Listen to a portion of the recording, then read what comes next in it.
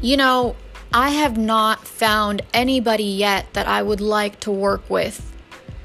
I don't really know who to reach out to, but I definitely feel like I need a team and I need, help to build my empire. Nothing that is legendary or truly great is ever done without the diligence and effort, and teamwork of many individuals.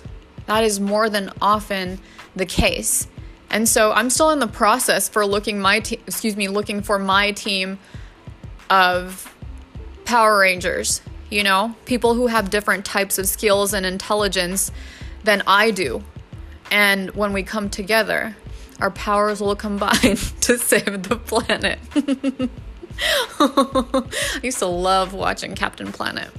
But your girl's in a really good mood. I don't feel down or sad or anything. I feel like I'm actually glowing. I get back to Vegas in a few weeks and I'm just kind of taking it easy until then.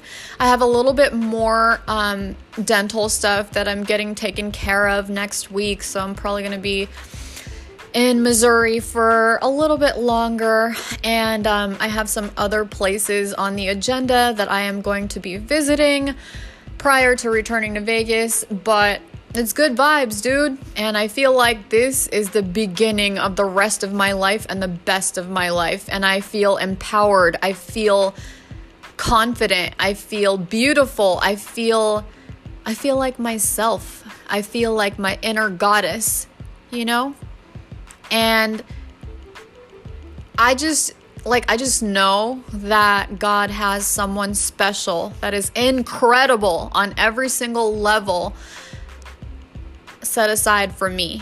And I'm waiting for that person. I just am not really concerned about wasting too much time like dating or whatever, because I'm happy by myself, I'm really not unhappy alone. I actually thrive in solitude.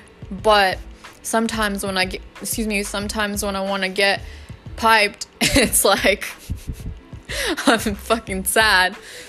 But really, I don't fucking need a man, So when I find someone, it's going to be because I fucking adore them and cherish them and want them, to be in my life, because I don't see myself living without them, and it's not going to be for any other reason, and that's a beautiful thing to me, to have reached that point.